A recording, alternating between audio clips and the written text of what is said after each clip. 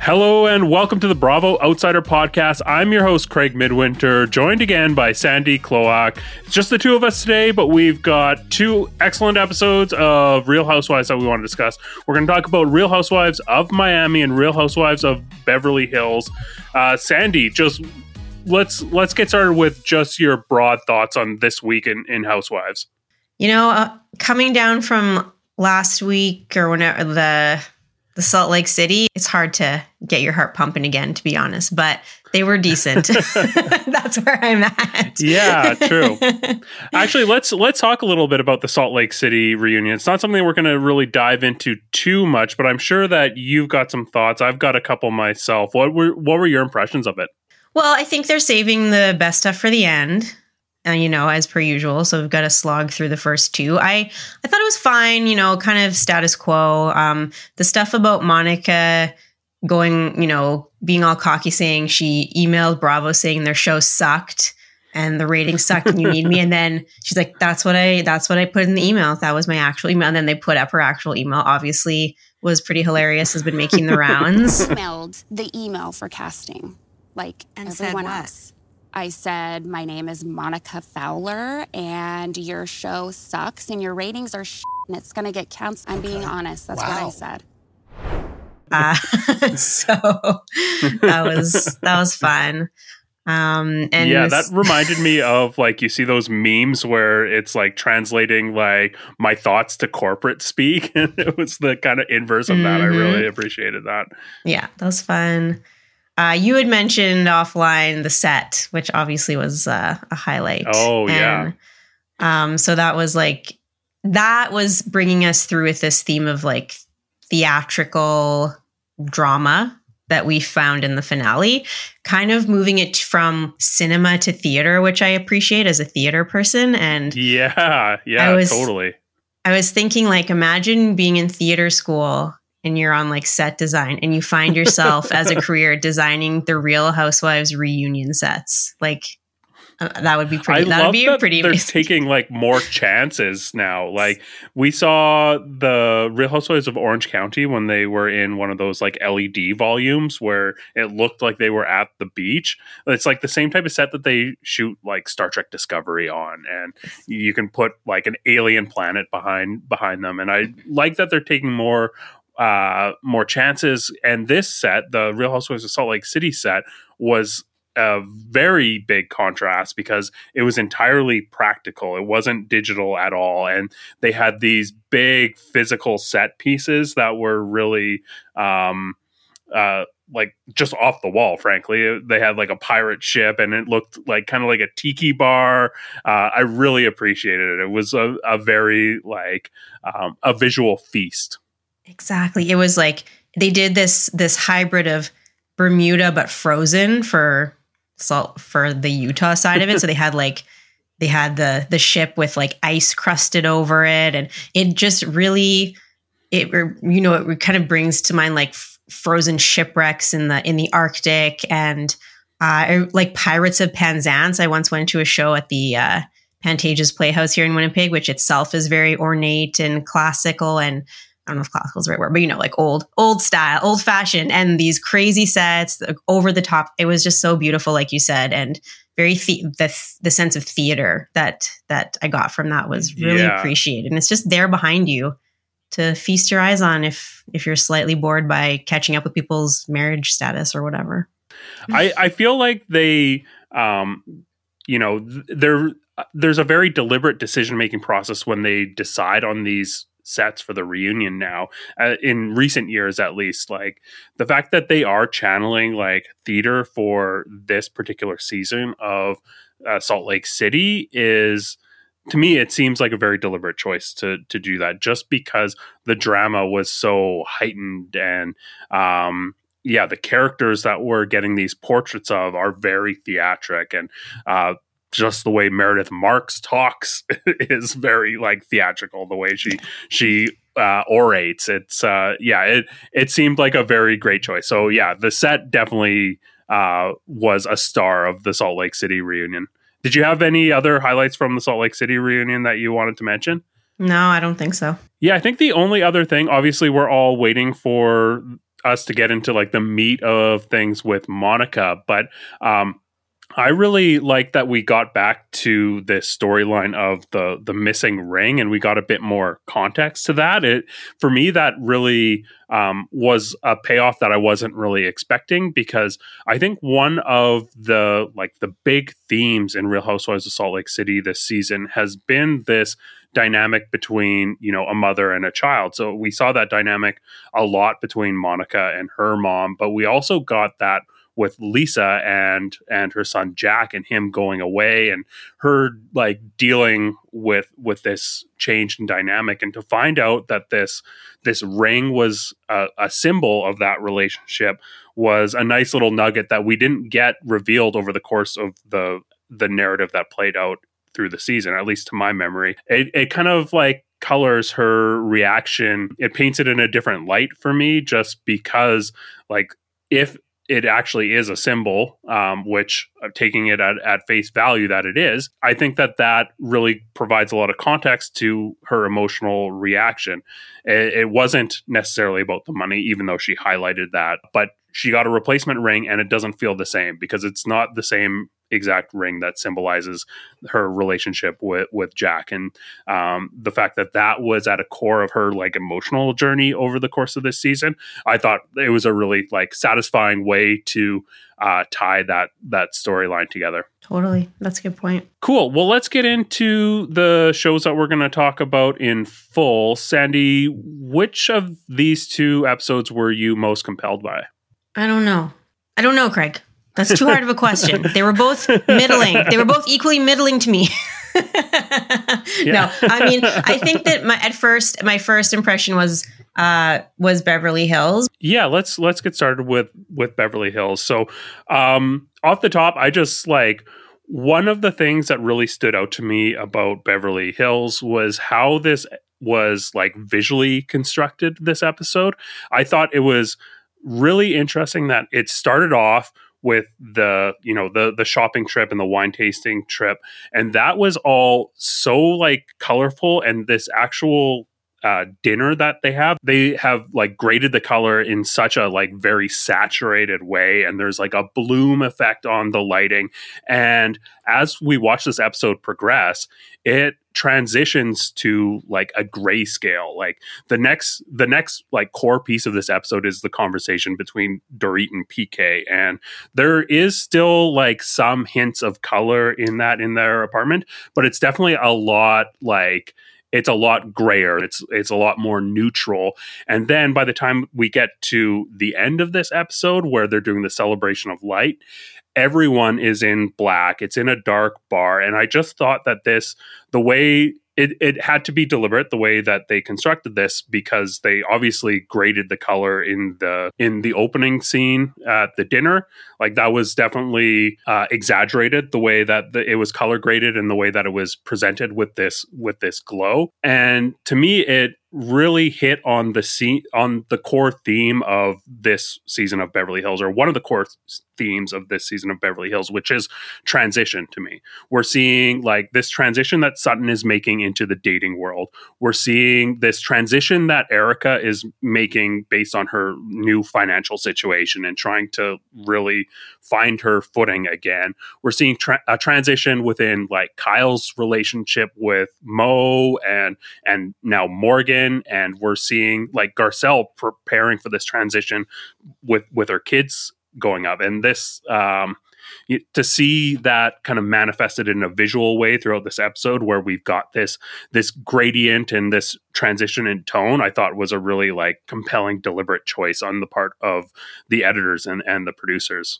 Wow, that is very cool. I did not notice that at all. I'm so fascinated by the things that you take away from this. I did notice the high contrast, very like bright, sunny first scene. I was commenting to my husband, I'm like, oh my God, it's just so sunny in California. It seems obnoxious to me. So I did. Yeah. I did notice that. I was like, God, it's just so bright and happy there. It's not my vibe. So that one was definitely obvious. But yeah, that is very interesting. I like it. Oh my gosh. Yeah, I found it like really, really compelling. And yeah, so let's talk about that first scene. What were your thoughts on it aside from it being a little too cheery? I mean, it was fun. It was like, obviously they really hammered in like, we're finally getting along. This is just so good. Oh, and like everyone had a little, confession moment saying that. And it was cute. It was nice. I liked Sutton getting a little wild and doing some weird physical comedy with bodies. She's fun. I always love Sutton. I don't know. What do you think?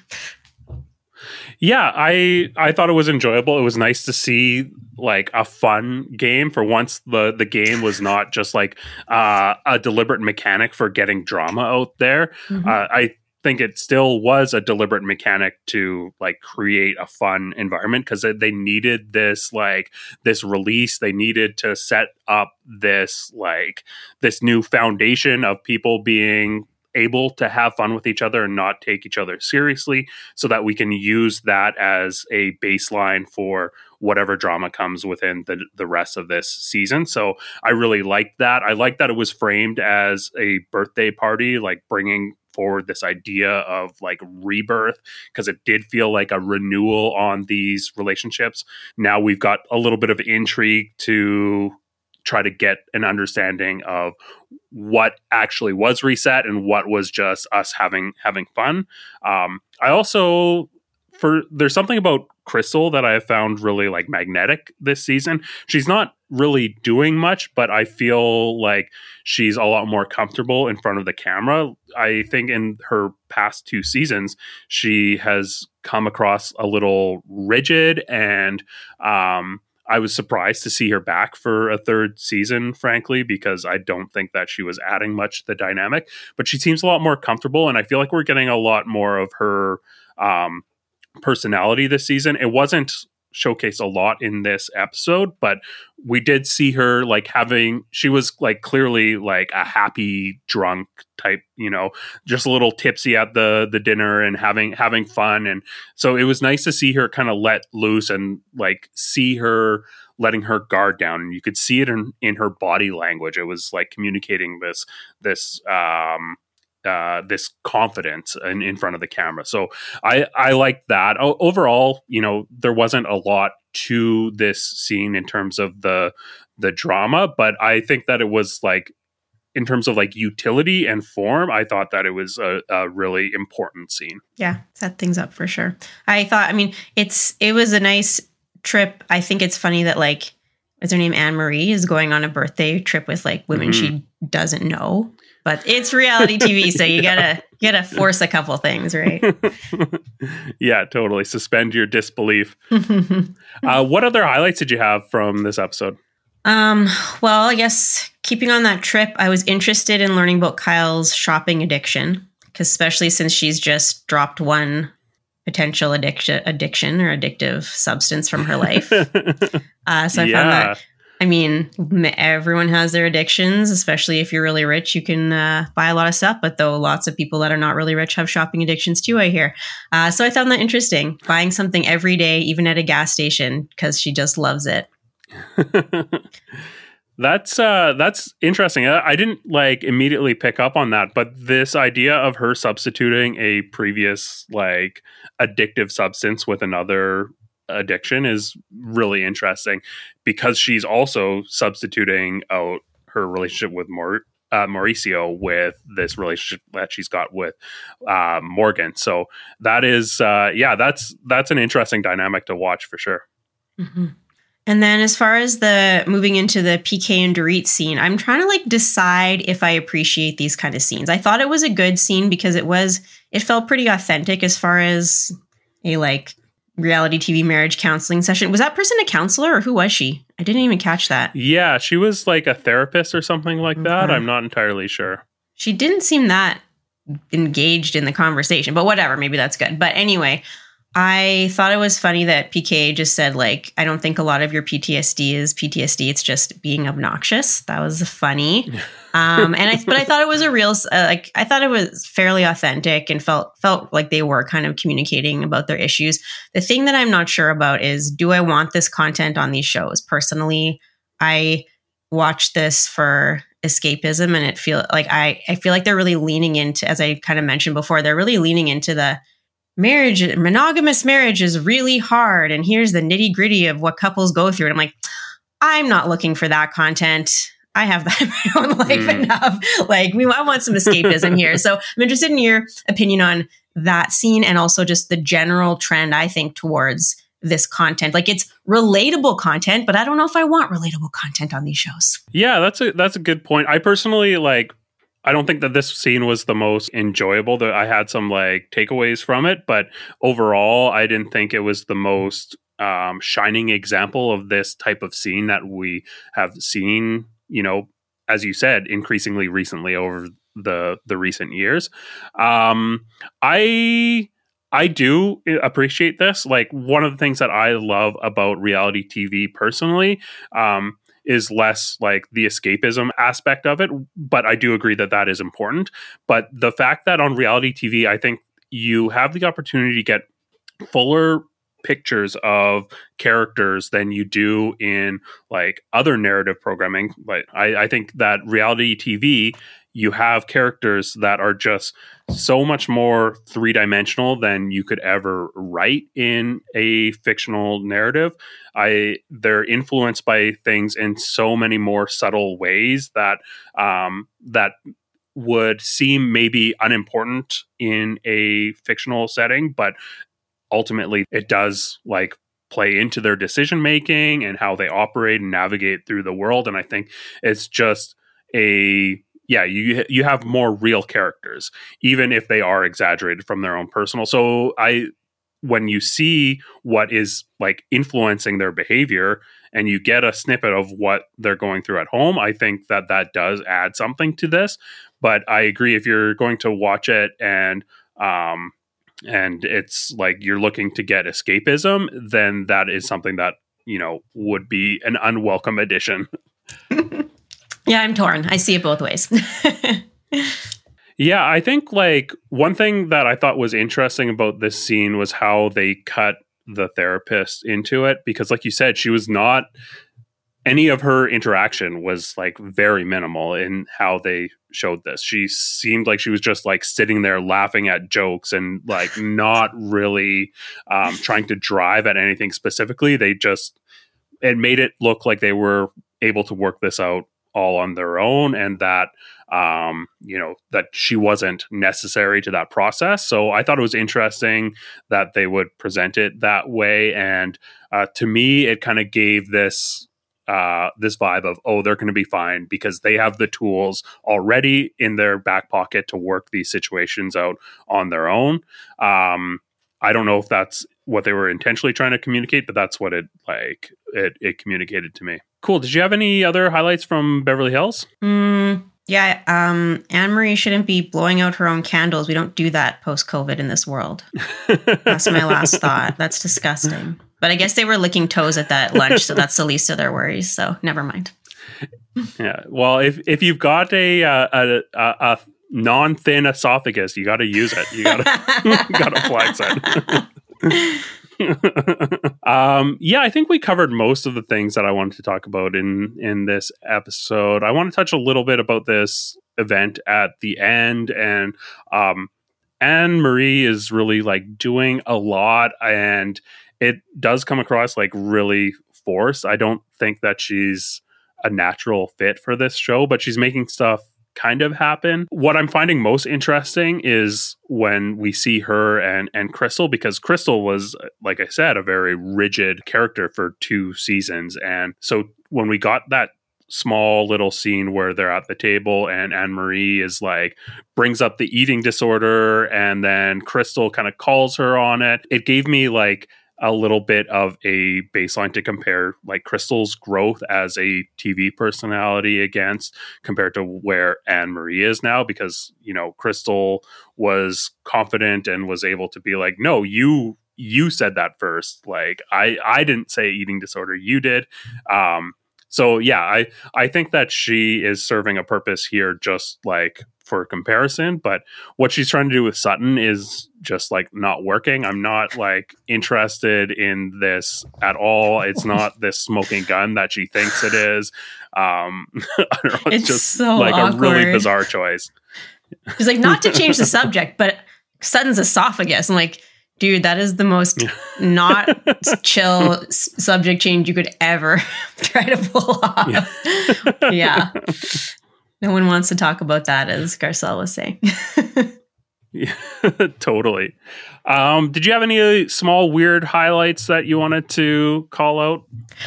Yeah, on the note of that conversation, I thought it was extremely weird that a housewife has finally used the term gaslighting correctly. Congratulations, Crystal. Yeah. I hope I'm right. I hope I know what gaslighting is, honestly. But I'm pretty sure she used it correctly. Yeah. And she said that she didn't need a dictionary for it, too. She didn't need to look it up in her medical dictionary, which was a great line. Or any dictionary, because it's not highly understood. Yeah. I didn't have anything weird that I wanted to call out with this. So let's dive into Real Housewives of Miami. I'll just start. I think like when I was trying to identify a theme for this episode, it seemed to be about privilege to me. And that's something that is like commonly explored on these shows, but I thought it was interesting when we got to see like Alexia going through the apartment, and it was too small, to this, to that. And we also saw that with Larsa and Marcus when they were exploring that at the dinner table, that very like ghoulish dinner, and her talking about like, are we privileged? And Marcus was like, well, I didn't get on a plane until I was 16, but he's talking about like, I didn't get on a commercial flight because I know at first I was private. Like, how is that possible? But yeah, no, the flip side. Yeah. Yeah. And we saw that with Lisa as well, when she was talking about the downgrade that they're going to have to do from a 20,000 square foot house to a 3,000 square foot apartment, which is still big. Like that is still very big. Yeah, I thought that was the most pronounced theme that we saw on this episode. Totally agree. One other thing that I thought was really interesting in terms of how they explored things more cinematically was at the party at Marisol's party at the end. I thought that they started with like a very objective point of view. So it was like very static shots from the point of view of like an observer at this. And it slowly started closing into like a more like subjective point of view, and we got this transition where they were like crossfading between shots of Gertie as she is like being overwhelmed, and it goes like into a fully like subjective up close shots, handheld shots following the action of Gertie like making the decision to leave the party. I thought that was just a really evocative choice that they made to present this scene that way. Those were the highlights for me in terms of how this episode was presented. Nice. I love this. Thank you so much. what were your highlights? I enjoyed the little clip of Marisol at the beginning explaining sort of her childless status and her sort of moment at 49 when she kind of realized that. I think those are the real sort of that sort of character building, those real moments that's one that I'm really interested in learning about people. And so I thought that was really a nice touch. And she keeps it light, but it's clearly very serious, but she also keeps it light because that's her style. So I thought that was a nice little bit of information about her background. That relationship that she's got as like a step parent, I thought was really warm and healthy. Marisol is someone that has a lot of unhealthy relationships, both externally and internally. So to see a seemingly very healthy one at home, it was a nice, welcome contrast. Totally. Yeah, exactly.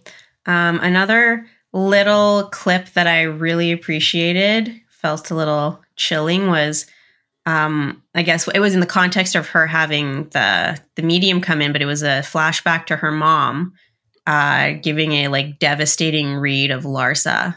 And I found that to be just like, oh, she said, "You are very worried about men." And she's like, "Oh, what? No." And she's like, and it's just repeated, "You're very worried about men." I'm just like, oh, that's like succinct, beautiful. That was a little bit of that theater, that drama there. So I really appreciated that moment. Yeah, totally. It was like a much more accurate read than the medium could have made. What other highlights did you have? My other one that I thought was very interesting was, so there's this whole thing about why Nicole's now the outcast of the group because she invited this woman who has a history with Marisol and Alexia. And so they believe that Nicole plotted this whole lunch to set them up. And so now she's cut, but really it was Adriana who invited her and was the orchestrator of that. But Adriana's really backed off and now wants to be completely not connected to that and is really concerned about it coming to light. Turns out it doesn't matter. They still hate Nicole and don't. Yeah. And just know they said Adriana is always an asshole. So it's nothing new. But what I found was interesting was in the moment where Julia was also acting weird and that was a bit interesting, but she was about to sort of tell them at the lunch table, and Adriana is talking, I think in French, because I think I could understand it. But either way, she's saying no, do not say anything. Do not say anything. And I don't know if it's rare when you in real time see housewives freaking out that much that they're trying to suppress information from someone else in the moment, right? Usually they just, you roll with it and they're telling each other secrets constantly. But she was really, really trying to make that not happen and desperately. And I thought that was fascinating. Yeah, that was really interesting. I think it reminded me of, we saw the scene with Shannon this past season on Orange County where they were talking about John and her really not wanting that information to be presented in front of the camera. And it's curious that this is coming from Adriana, who is all about making sure that the mess is in front of the camera. And this seemed like the best possible outcome for her to, stir stuff up. So she must feel her best chance of getting more camera time is because Alexia and Marisol, she's on good terms with them. She must see that as her path to being on the show more. And it kind of spoke to something that we saw, or actually the core of this conflict between Alexia and Marisol and Nicole is about protecting the camera time. So I think that the invite, it wasn't about this past beef. They did not want to welcome another friend on who is going to steal the spotlight. I think that's where the core of their concern actually lies.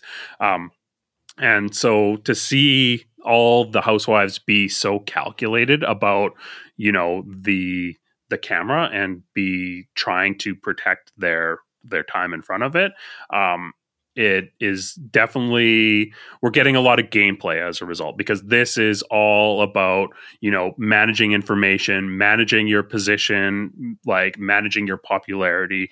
And yeah, someone that is not typically affected by that, at least from what we've seen recently, is Adriana. And so for her to be that frantic about that and being increasingly threatening when she's saying, oh, don't bring that up now, stop it. It was remarkable. Yeah, totally. Yeah, I guess, and it's interesting, Nicole was mark my words, I won't show up to another group event.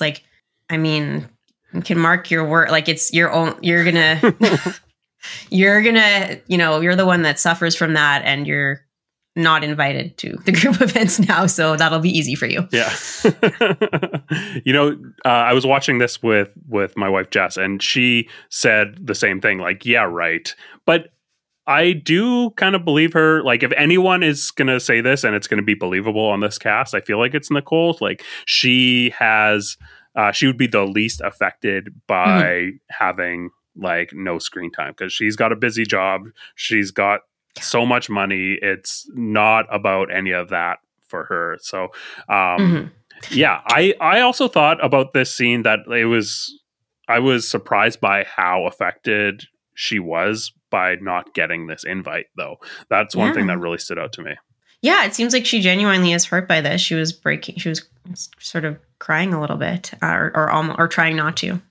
Do you think that the camera time thing, is it money based or is it like fame based? What are people driven by here? Yeah, that's a great question. I feel like it's probably different for everyone. I feel like I've heard housewives like off camera who are no longer on the show talk about how it's something like you crave the attention and like the opinion of the fans and the interaction and the engagement, whether it's positive or negative. It just becomes addicting.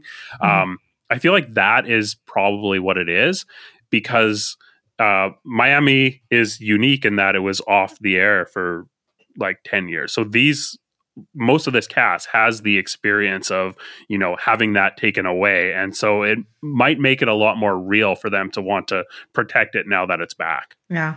Interesting. Did you have any other highlights from Real Housewives of Miami? No, I think mostly that was it. Yeah, we covered a lot of what I wanted to talk about. I wanted to talk back about circle back on something that we didn't talk about, the scene at the bank with Lisa and her son. I thought it was a nice little comedic insertion in this episode.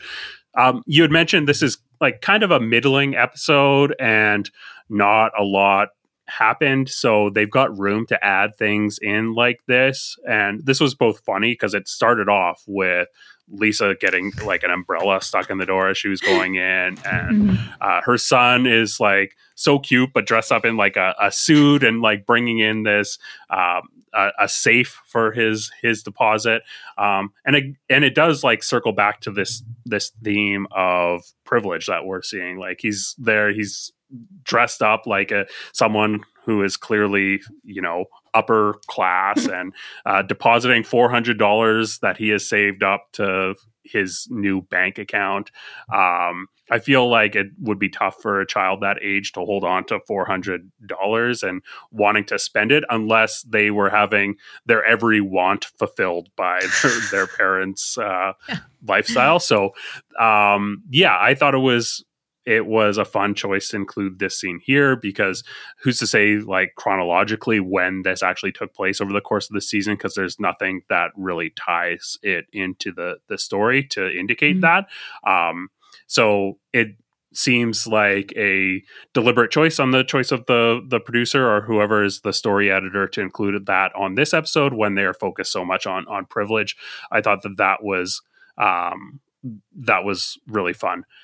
Another thing I wanted to mention, you touched on like Julia acting weird when she was entering the party, and this really like stood out to me, and it was kind of confusing because the way that they introduced her on this episode, they gave her this like gunslinger entrance. So we'll see this often on Housewives where someone will enter the scene and they'll start kind of like on the boots and then end up like panning up to like that hip hop gunslinger shot where it's basically like a Western where someone's kicking the dust off their spurs. And then she came in and I was expecting that to indicate that she's going to be like fighting, and she kind of did that in her own way, but she was so awkward about it. And I was curious like what your thoughts on Julia's entrance and how she operated at this party.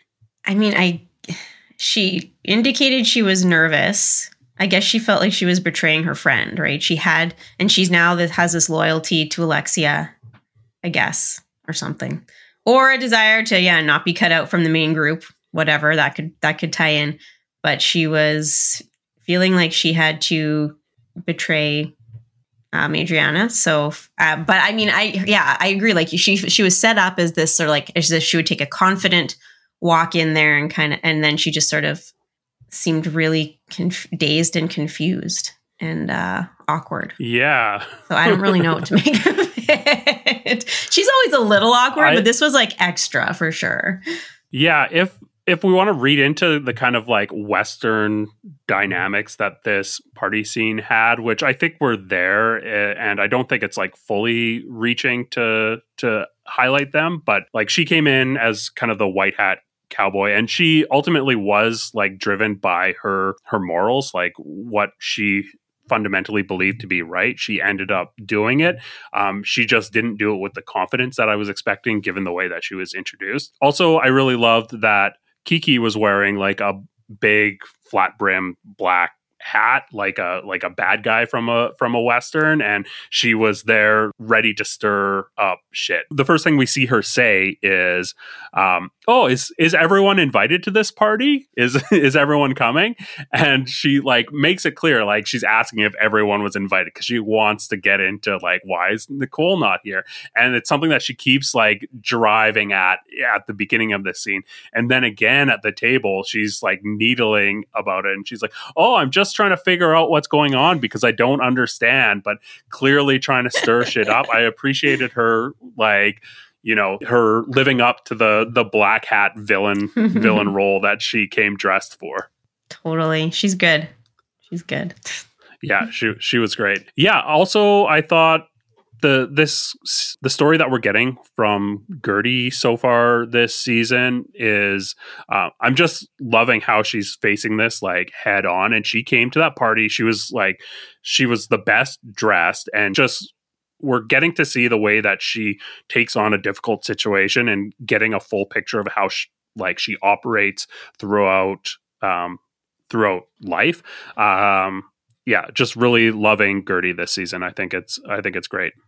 This would be a really tough thing to go through on camera as well, I think. And the fact that she's not shying away from any piece of it, I think is really great. Totally. Anything weird that you wanted to call out? I guess like it might be worth its own conversation, but I did not understand Marisol's gifting lunch. And I kept reading the what caption thing that came on as Marisol's grifting lunch. And I was like, what, like, is this her products or what is happening here? It just seemed a little odd. Like, she's like, I just want to have a lunch and give my friends all sorts of things. I just don't have a context for understanding that, but I'm suspicious. Yeah, it seemed like a pop-up market. Like, It was very, very strange. And Adriana was like, this is what Marisol does best. She uses her PR contacts to buy friends. And like, maybe that was what it was. She's lined up all this sponsorship and is just like handing out gifts. I thought that was really, really funny. To buy the friends that she already has on the show. Like maybe if it was like new people or something, I don't know. I don't think she needs to buy friends. She likes to try to get rid of friends. She's not a mojito holder yet. So she maybe she wants that full-time mojito. Then she should invite production to shop at her market. Or Andy. I don't know who makes these decisions. There were more gift bags the executive. There were more gift bags there than there were people. So all right. Well, maybe we cracked the code then. After the cameras went off, everyone was getting goodies. How about you? Anything weird?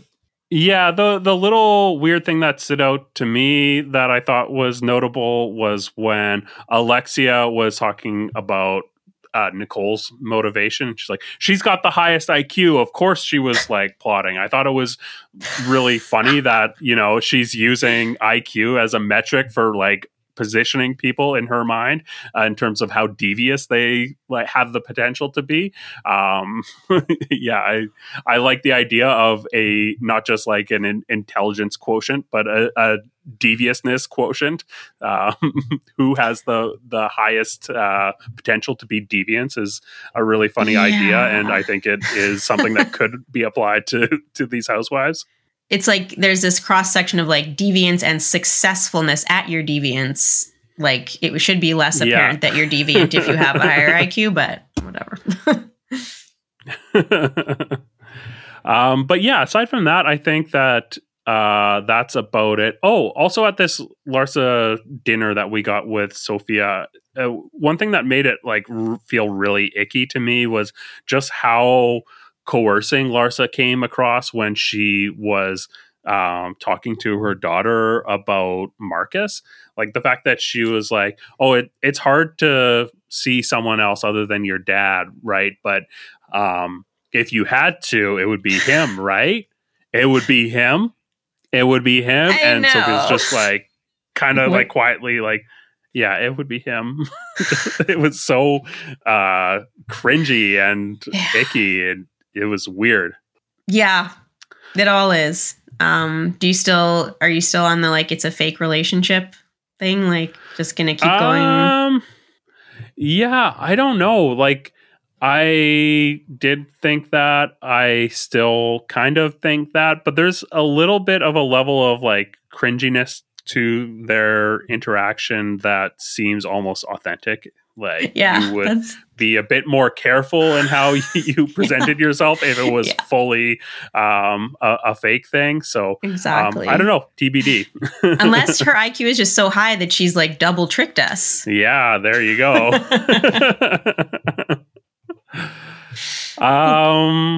One thing that we forgot to do for Beverly Hills, we'll get back to that, is just choose our stars. Who are your stars from Miami? I liked Marisol this episode and Marisol's mom. Oh yeah. She just wins it for me. The witch. So those are my 2 stars. And then do I have to give a 3rd star? I don't want you to. can just Then those are my stars. I liked Gertie a lot this episode, just again for all the reasons that I mentioned. Also Julia just like being a little unpredictable and falling into this like lawful good part of the chart. And yeah, I think that those are my 2 stars for Miami. How about Beverly Hills? Who are your stars there? Sutton's always a star for me, and especially for her toe licking this episode. She gets a star. Man, I'm gonna give Emery a star for her dogged commitment to the esophagus storyline. I mean, it's awkward and terrible, but I kind of appreciate it. That's all I got. How about you? Yeah, that's fair. I had written down Sutton, like always going to be a Sutton fan, and you know she puts it all on the table. I love it. The other highlight that I have to call out was Teddy, who's always going to be a star in my mind as well. I thought of you. She had one moment always in happy a limousine. Yeah. Oh. No, and she brought up she called back to Garcelle calling her a gnat. So, yeah, always working hard. Will they bring her back? Rick? Have your letters worked yet? No. Yeah, no, never. They have told me to stop contacting them about it. And many other things, I'm sure. But I love that she like can be this agent of chaos, even though she is not on these shows anymore with her podcast with Tamra. Like she's still able to stir the pot. And I just love that for her. And I don't like the trend that we're seeing of people using like podcasts or whatever, anything off screen as a device for inflicting chaos on the show. But one, Teddy gets a pass because she's Teddy. And 2, that mostly just applies to people on the show, in my opinion. Like if like Teresa or Melissa use their podcast and it's like, you know, trading barbs off camera, I don't really care for that. I want the story to be told by a storyteller. Like these production companies, those are the experts at doing this. I don't want to see this game going on off camera so much. And I especially don't like it when it's just like fans that are like trying to insert themselves into this drama. And really that's so out of place that I don't like it. It's really annoying. Do you listen to the 2 T's in a Pod podcast? That's what it's called, right? On occasion. It's not like something that I listen to every week. Again, one of my like New Year's resolutions for this show was to like step away from the off camera stuff. Like, I feel like there's lots of podcasts that talk about that. Like, there's like pretty much all the Bravo podcasts, they'll weigh into the stuff that's going on off camera and get into the gossip. And, you know, that's something that I don't think that when we've tried to do that, we have done it particularly well.